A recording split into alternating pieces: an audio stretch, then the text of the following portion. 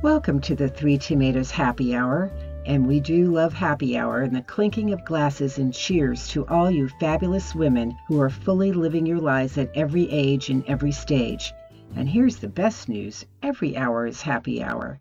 So whether you clink cheers with your coffee mug or your afternoon cappuccino, remember, as the song says, it's 5 o'clock somewhere. Join us for some grown-up fun, interesting and stimulating conversations that will motivate, inspire, or just make you laugh. And for more grown-up fun, visit our website, The Three Tomatoes, and the three is spelled out, and sign up for our newsletters. Now sit back and relax and enjoy the episode. Greetings, friends. I'm Kim Selby, the San Francisco editor of the Three Tomatoes newsletter and co-host of our Happy Hour podcast. I really hope everyone is doing well, sheltering in place. And on behalf of all of us at the Three Tomatoes, I want to thank you, especially now, for taking time to tune in and listen to our podcast. Don't forget to listen to the past ones. But today, this is really fun. My guest is Ted Desmaisons, and he's created this really unique class, and I guess more than a class because he's also written a book about it, and it combines mindfulness and improvisation. And those of you who know me or who've been listening to me know that I love improv. I love improv, and I'm all about yoga and meditation as well. So I was fascinated when I found Ted, and his program, his class, his book is called Playful Mindfulness. And he currently teaches his class at Stanford's Continuing Studies program. He hosts his own podcast, and he's an amazing teacher, which he has been teaching for a long time in a variety of different areas.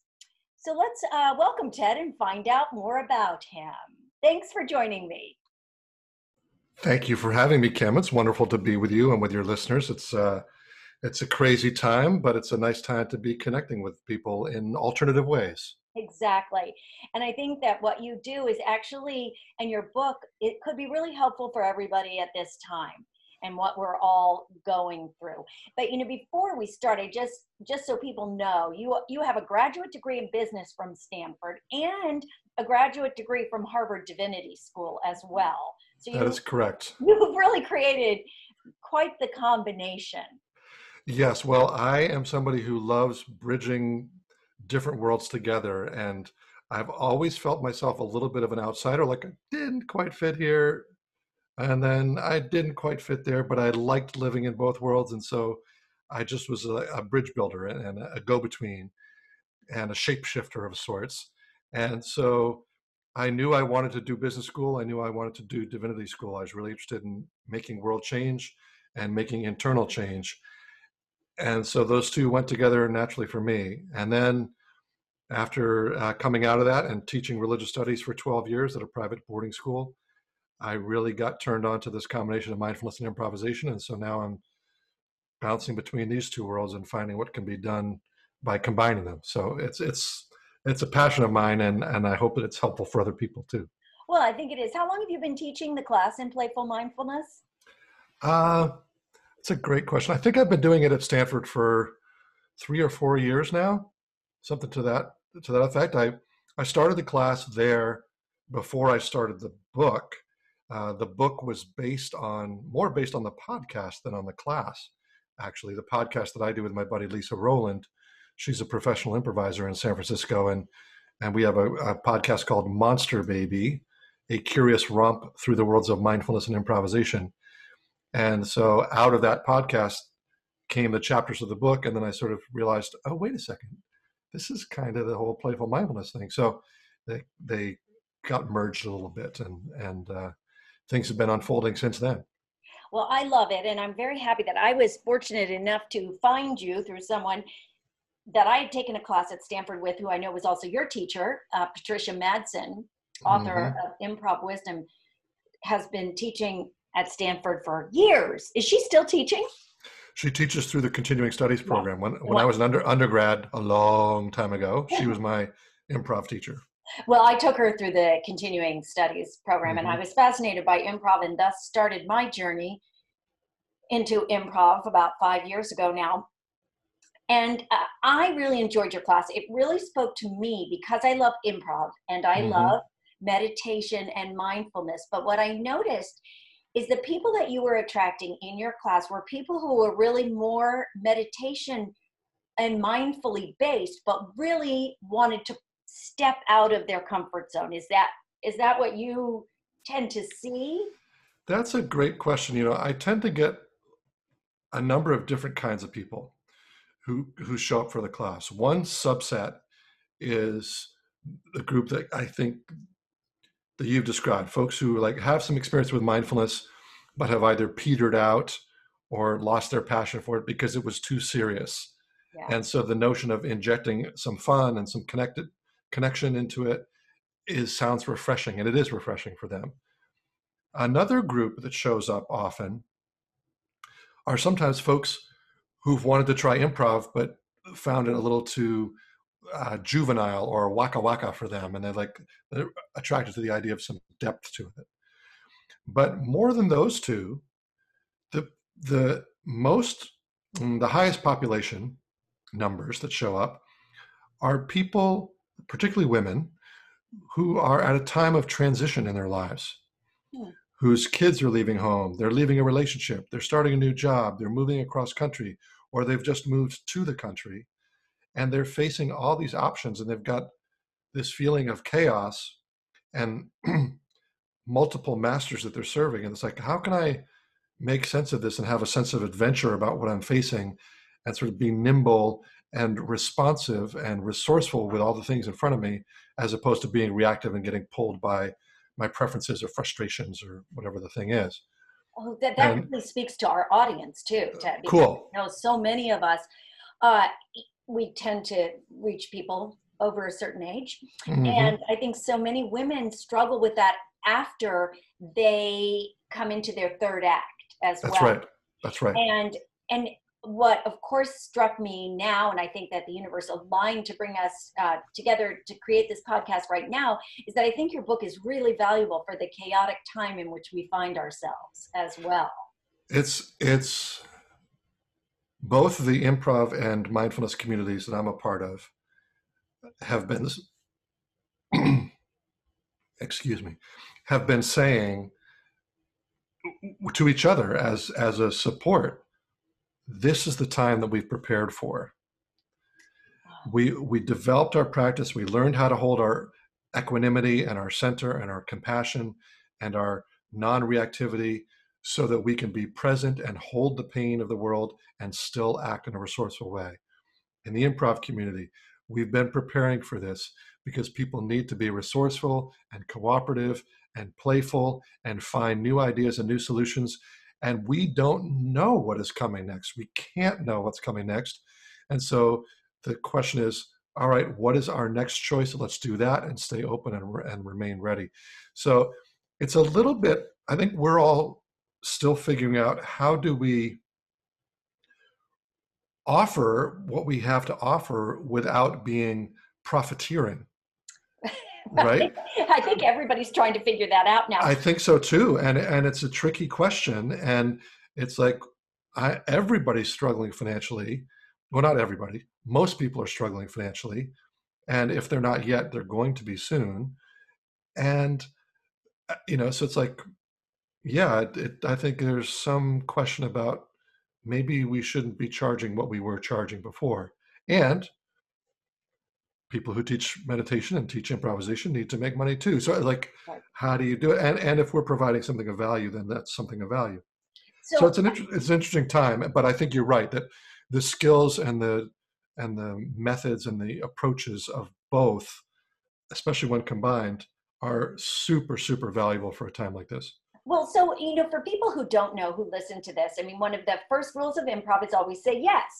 But and then you have mindfulness. I really would love to hear a little bit about your take on the combination of the two and how you feel they work together. If you can sort of give us just a little taste from your book, maybe that would help people. I mean, I think being able to step into a situation, you learn that through improv. You learn to react to that situation and roll with it. And I think in mindfulness, you learn to react, but not in such a, bold way. Right.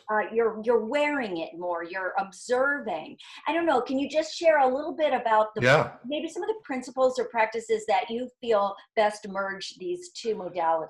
Sure. And help me remember to, if you would, to come back to this example of yes and, because it's an Okay. interesting one to explore. Okay. But so there are some places where they go together beautifully and they're singing the same tune. So learning to be fully present in the moment, right? How can I be here, not caught in the past, not caught in the future, really present with what's happening now so that it gets my full attention and my full resourcefulness? That's one way that they're aligned. They're also aligned in the notion of a kind of compassionate approach to life. Make your partner look good, serve the other. It's not about you. It's sort of reducing your own self-importance and playing for the team. And that um, both improvisation and mindfulness teach directly about the importance of interdependence, and to say, we're not alone. We can't be alone. We're doing this together. We're creating this together. And so what happens if we let go of that ego and that need for an identity and me, ego gratification, and sort of loosen that importance and just step into a collective intelligence? Great things can happen, right? So that's two ways that they're really closely aligned, being in the present moment, playing with interdependence. But they also have some places where they're in tension with each other, because improv says, trust your gut, go with the spontaneous, let things through, sort of get the filter out of the way. And mindfulness says, well, actually, let's pause for a moment, because oftentimes those first reactions are neurally patterned, unhealthy reactions that are over emotional or are vindictive or operating on assumptions or perceptions, mindsets that we have, that we actually need to clear out and get the cobwebs out of the way so we can see what's really true. And so there's this really neat paradox between the two. Like, what does it mean to follow your instinct and pause? And the better you get at doing that, the more it looks like you're doing both at the same time and you're just following your impulses. But a really experienced mindfulness practitioner has done a quick scan of like, does this check out? Have I taken a breath? Good. Now I'm going to step in.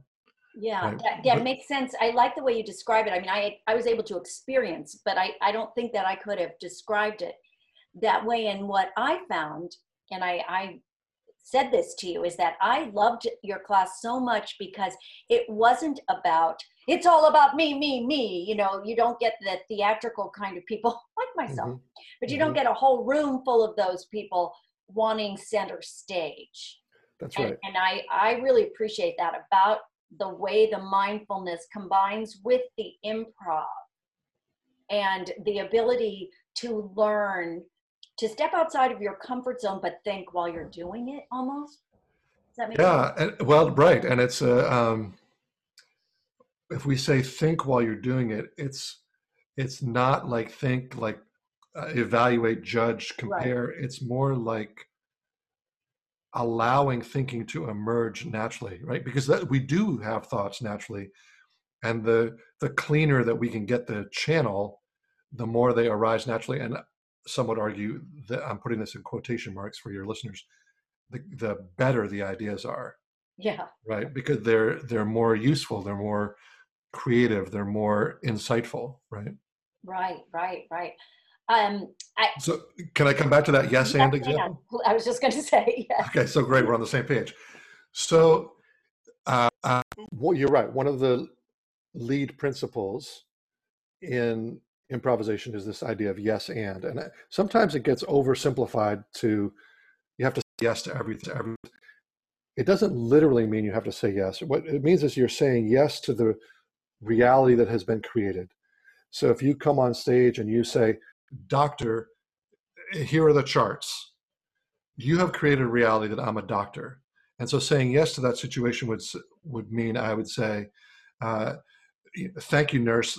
I really appreciate it. Let's take a look, right? I've accepted that reality and I've built on it. The yes to the reality and is. But you can literally say no if you are saying yes to the reality. Right. Got it. Got it. So um, if I knock on a door and I say, uh, let me in, I'm going to blow your house down, and I'm a little pig inside the house, I could say, no, I'm not going to let you into my house. You're going to come, right? Like, I'm saying yes to the situation, but the character needed to say no.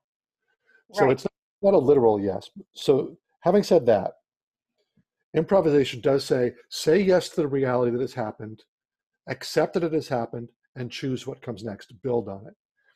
And mindfulness does the same thing. It asks us to look at what is really true, not what we want to be true, not what we wish were still true, but it's like, okay, this situation has changed. I don't have to like it, but I can accept that it has changed, because if I fight reality, I'm going to lose. Reality is what it is. It has happened. This thing has happened. I can now work to counteract it in some way, but it has happened. And so it's a real antidote to denial. And mindfulness finds a peace in the acceptance of what is true, right? And so in that way, when we can quiet down, notice what we're resisting, soften around it and say, oh, actually, you know what? I am really anxious right now, and stop fighting it. Then it sort of quiets down a little bit. I've said yes to that reality. Okay, and now what comes next? I'm feeling anxious. Okay, what's my choice now?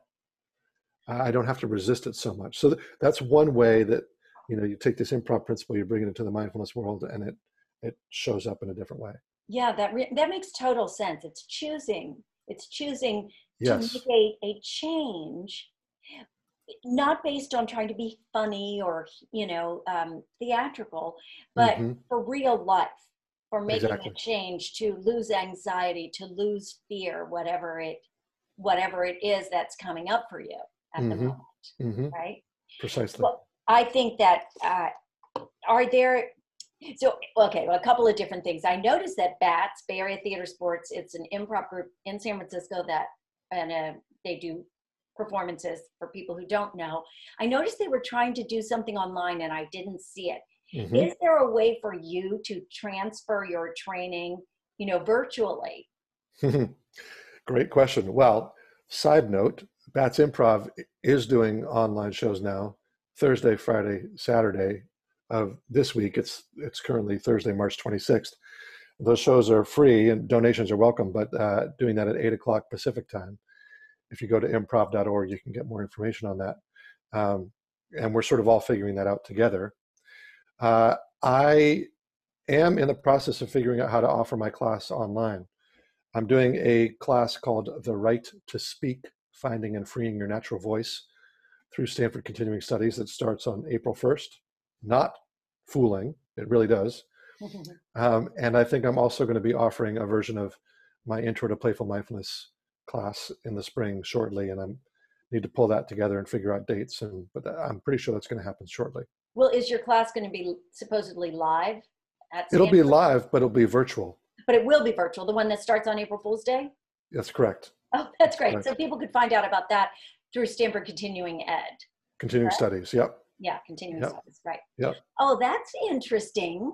Yeah, Well, it's going to be really tricky because it's normally a voice class where I'm doing exercises with a group in a room and we're using spatial relationship and I'm leading, me, me, ma, mo, moo, and people are right. sounding out and I'm listening to their voices and I, I don't know how it's going to go Well, through we can Zoom, only but we're going try. to find out. Yeah. We can only try.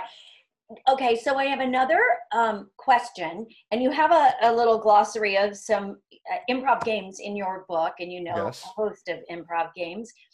Can you think of one or two that people might be able to employ with their families at this time that Mm-hmm. might really help them in whatever it's their mindfulness or their improv or just to have fun? Maybe we could do a little game, Yeah. Yeah. Yeah.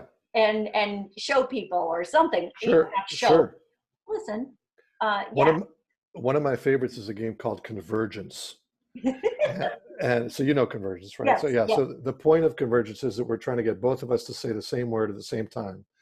And we start with bookend words, we could call them. One of us comes up with a random word, the other person comes up with a random word. And the way it works is, it's a little bit tricky because we're doing this over Zoom, but we'll do our best. Right. One of us, if we have a word, doesn't say the word yet, just says one to signal that we have the word. And the other person says two, and then we'll look at each other and we'll count to three, and then we'll say our word at the same time to see if we've in fact said the same word. Right. So let's try it. When you have a word. Okay, and so people listening, just so you know what the goal is, so that we end up saying the same word. And you'll kind of see how it goes as we start. Who knows if we will converge? But it's kind of fun. We'll find out. All right.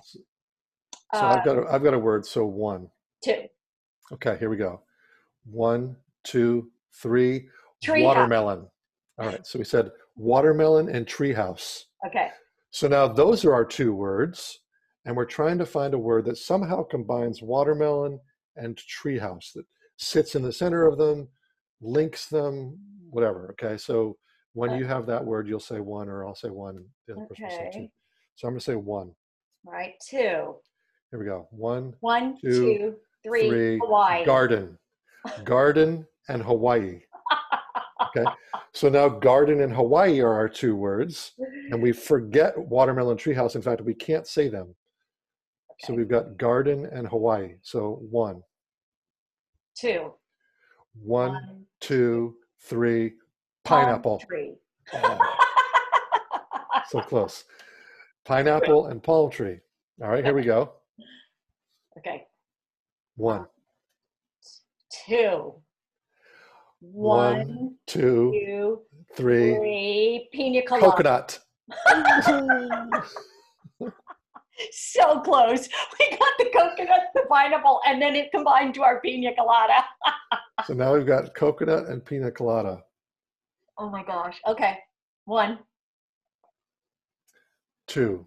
All right. 1, 2, 3. Umbrella. Cocktail. Umbrella and cocktail.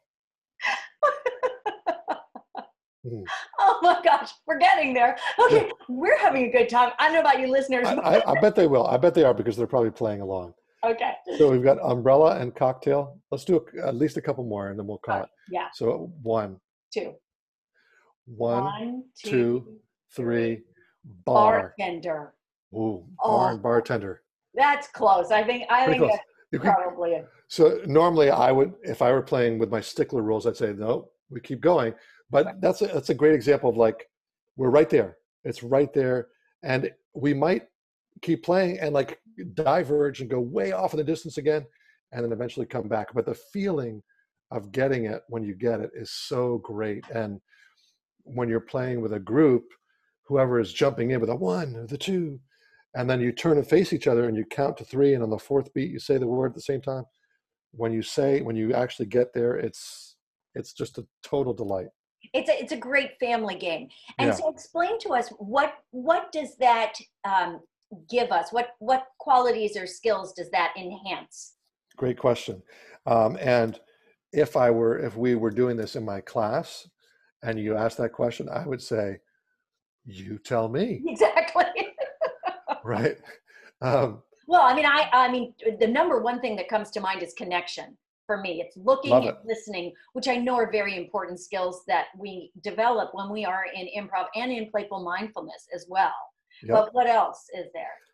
Well, so there's that delight. I think that there's a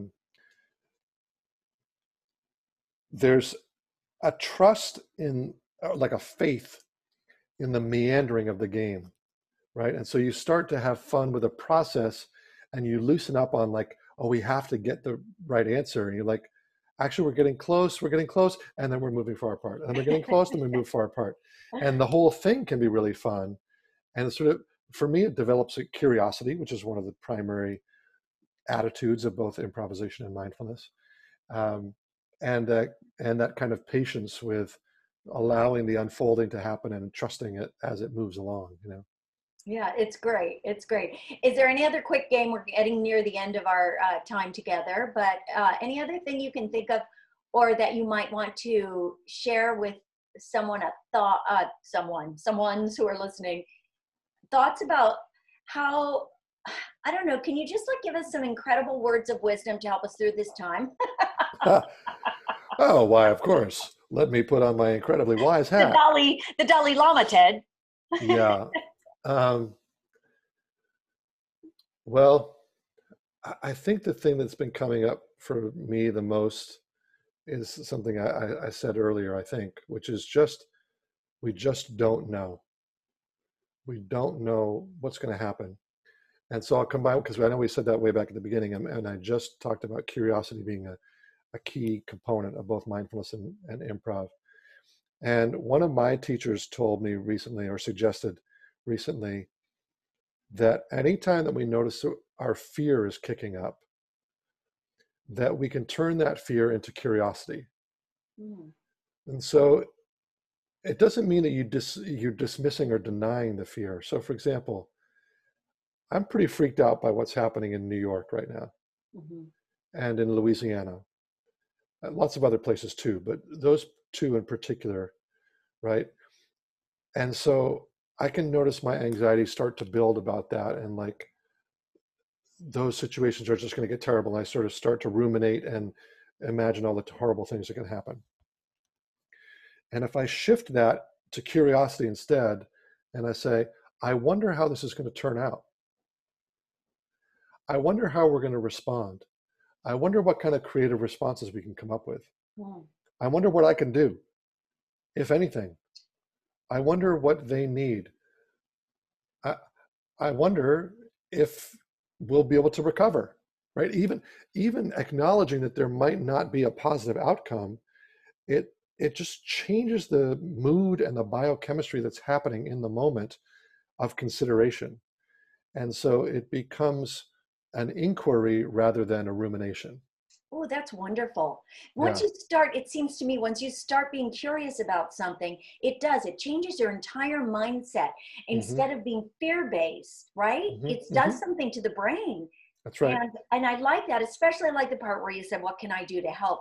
Because once we take things, the onus off of ourselves, the fear off of ourselves, and give to others or do something nice for others or play with others, whatever it is, then our mindset changes and I can feel my entire body relax too. Mm-hmm. Words of wisdom. If you have the opportunity to talk to a therapist or talk to a counselor, do it. Because we've just got so many feelings getting stirred now.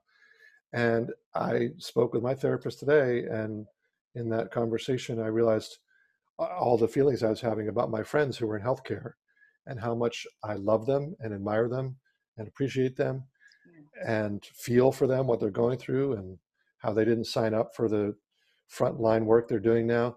Right. And I thought, yeah, what can I do to help? And so I'm actually, when we get off this call, I'm going to send a note to a handful of them and say, I was thinking about putting together a playful mindfulness kind of respite for you all. Oh. Is that something that would be helpful? And if not, what would be helpful? So that I can feel like I'm helping people who are helping in the real mess of things, but I'm making a direct contribution that comes out of my skills and my abilities, and I don't have to be stuck at home just feeling bad about it. And helpless. That's wonderful. Yeah. I think that's a really great message, which really springs true, is how can we use our gifts mm-hmm. best mm-hmm. to serve others at this time?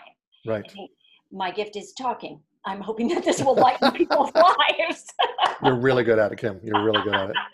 My teachers from the time I was very young said I was very good at talking too in class. Yeah. And perhaps I should not be talking so much, but anyway. That's great. You get your own podcast. You can talk all you want. It's great. Exactly. I don't think it's very nice to hear my voice broken up with someone else's. Fair enough. So Ted, I thank you so much for sharing your time with us today. My pleasure. I encourage people, because I think this book is delightful, Playful Mindfulness. And you have a website that you... Yeah, it's playfulmindfulness.info. Okay. Playfulmindfulness.info. So if you go there, you'll see the book, and you can order the audiobook or the ebook or the paperback or hardcover. And if you are looking for workshops and such, you can go to animalearning.com. So N as in Nancy, I, M as in Mary, animalearning.com. That's great. And, well, that's where I got my classes. I'm a big believer in online books and Kindles, but I love my paperback because I have it dog-eared, I have it underlined, I have notes. This is the kind of book that you will want to keep and play with yourself. And I just love it. I would like to encourage everyone to play with your families, play mindfully, and through this time. It's a real time for possibility of a different kind of connection than we've known before. And I hope everybody takes advantage of it and stays healthy and stays safe as well. Me too. Well, thank you for connecting with us today, Ted. And listeners, I hope you enjoyed this and tell your friends about it. Thanks so much, Kim. Thanks, Ted.